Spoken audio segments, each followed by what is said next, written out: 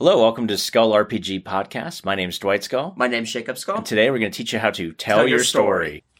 So, Dwight, there's a part in every GM's life where you're trying to do something and then there's rules in your RPG campaign that conflicts with what you're trying to storytell. So, how would you balance not being rules heavy but still keeping your story intact?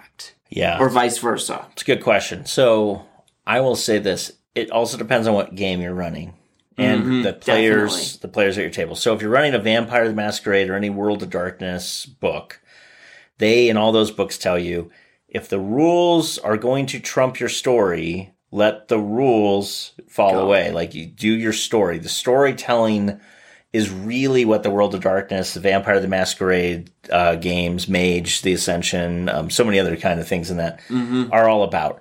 So the whole point of this is for you and your players to tell a fantastic interwoven story together. And if the rules don't make sense for that story, just drop the rules.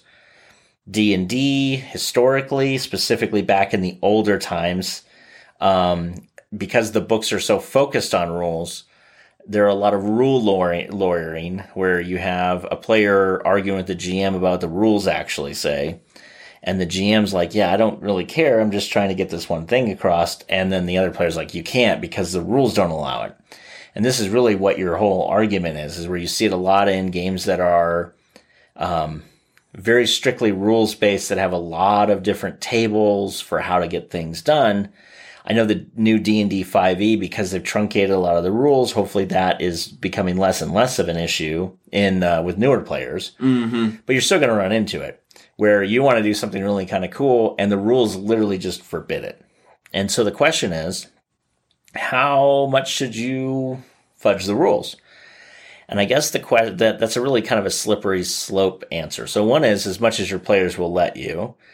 But if you go too far, then you've created a conflict at the table and a needless conflict.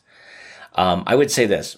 If your rules won't harm a player, like if your storyline going against the rules won't harm a player, you'll probably be able to get away with it a lot easier than if they did. Mm-hmm. If you're not following the rules allow you to harm, attack, kidnap, incapacitate, or do something against a player character that they will view as taking over their free will, then you are going to face this argument a lot.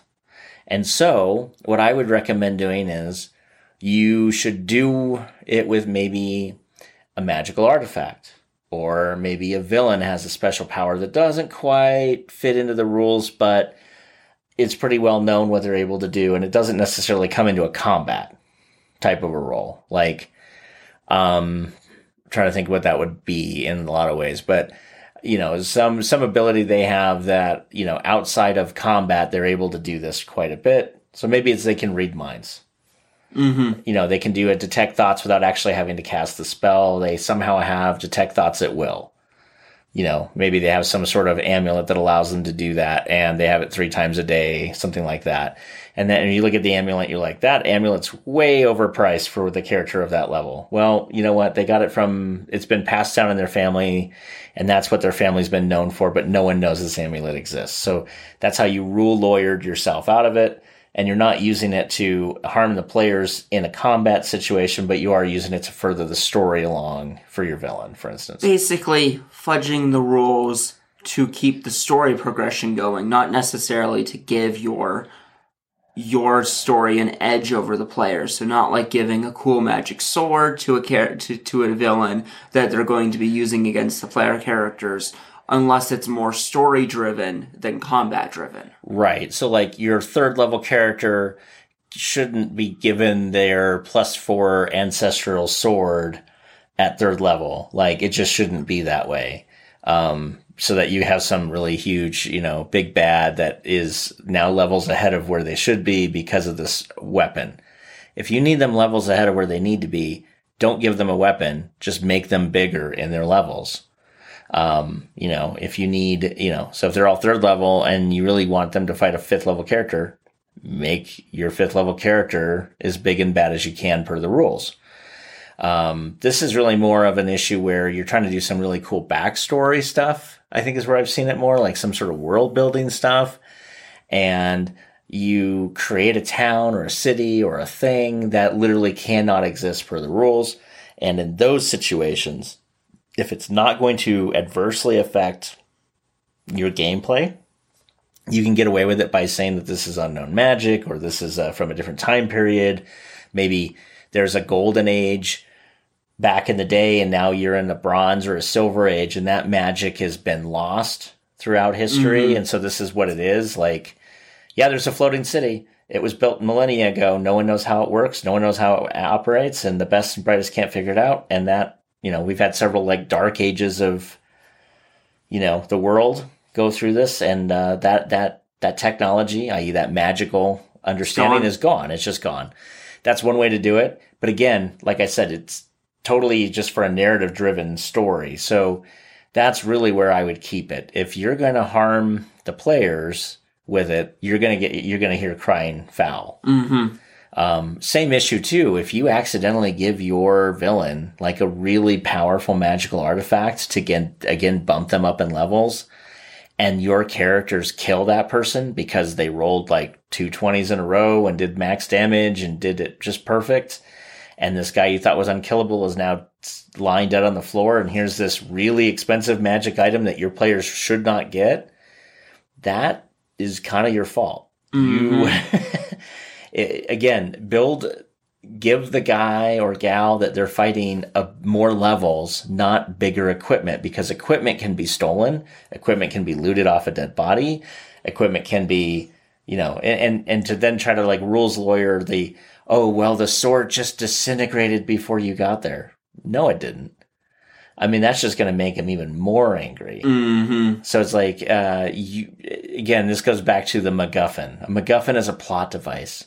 It's a dangerous plot device because it's this item of immense power, and in many cases, way too much power, overbalanced power. And most MacGuffins are normally destroyed for a reason. Right. Their one ring has to be destroyed. Why? It's too powerful.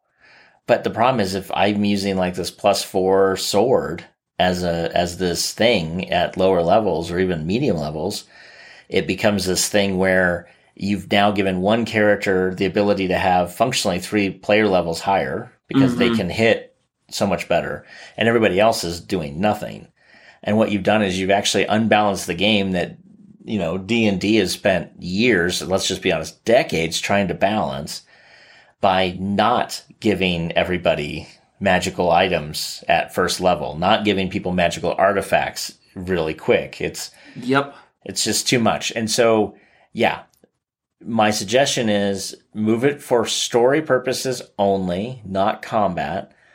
And if you're going to do that, just make sure that if it's so unbalanced in terms of like that it cannot happen, make sure you call out that it was from an earlier age, then that magic is lost. And the thing that you're talking about cannot be obtained.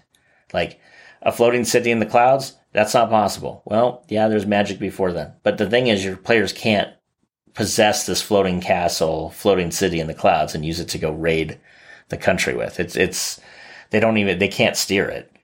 They don't have the magical knowledge. So that's how I would balance those two out. Hey, thanks for listening. And for more resources, please go to skullrpg.com.